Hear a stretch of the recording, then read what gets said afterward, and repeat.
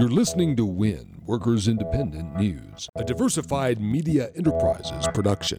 I'm Doug Cunningham. Of course, we're thrilled about the win. The Grad employees at Boston College worked really hard. They worked for several years to both form their union by talking to their coworkers, but also to make their way through all of the legal steps that this took before the National Labor Relations Board. So there's a great deal of excitement, and I think they're celebrating and feeling that we have just moved that movement for Grad organizing just one step forward. UAW Region 9A Director Julie Kushner talking about the union election win for Boston Grad student workers. Kushner says these young workers are an inspiration for the future of the labor movement. These workers are amazing. They're so determined to organize and to be part of the labor movement. And what I see in them is really the hope of the future. These young workers are so dedicated to not just building the labor movement, but really engaging politically to build a better society. It's pretty exciting to be part of this movement, and I feel like we're at the verge of a really monumental victory in this field. The UAW is active on other campuses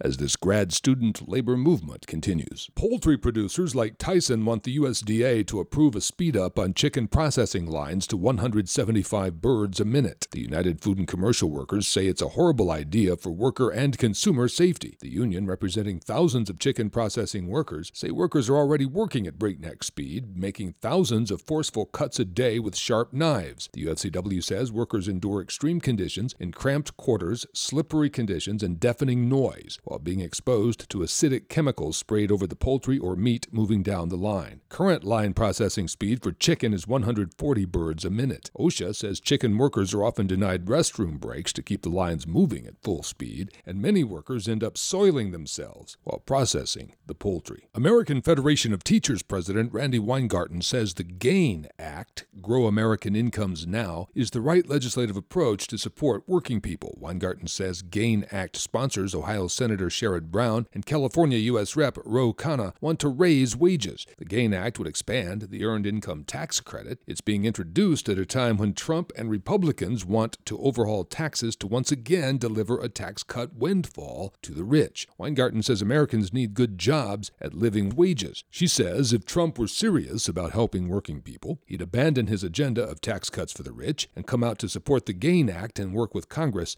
to turn it into law. WIN is brought to you in part by the Amalgamated Transit Union, the largest labor union representing transit and allied workers in the U.S. and Canada. Online at atu.org. You've been listening to WIN, Workers Independent News. For more information, visit workersindependentnews.com.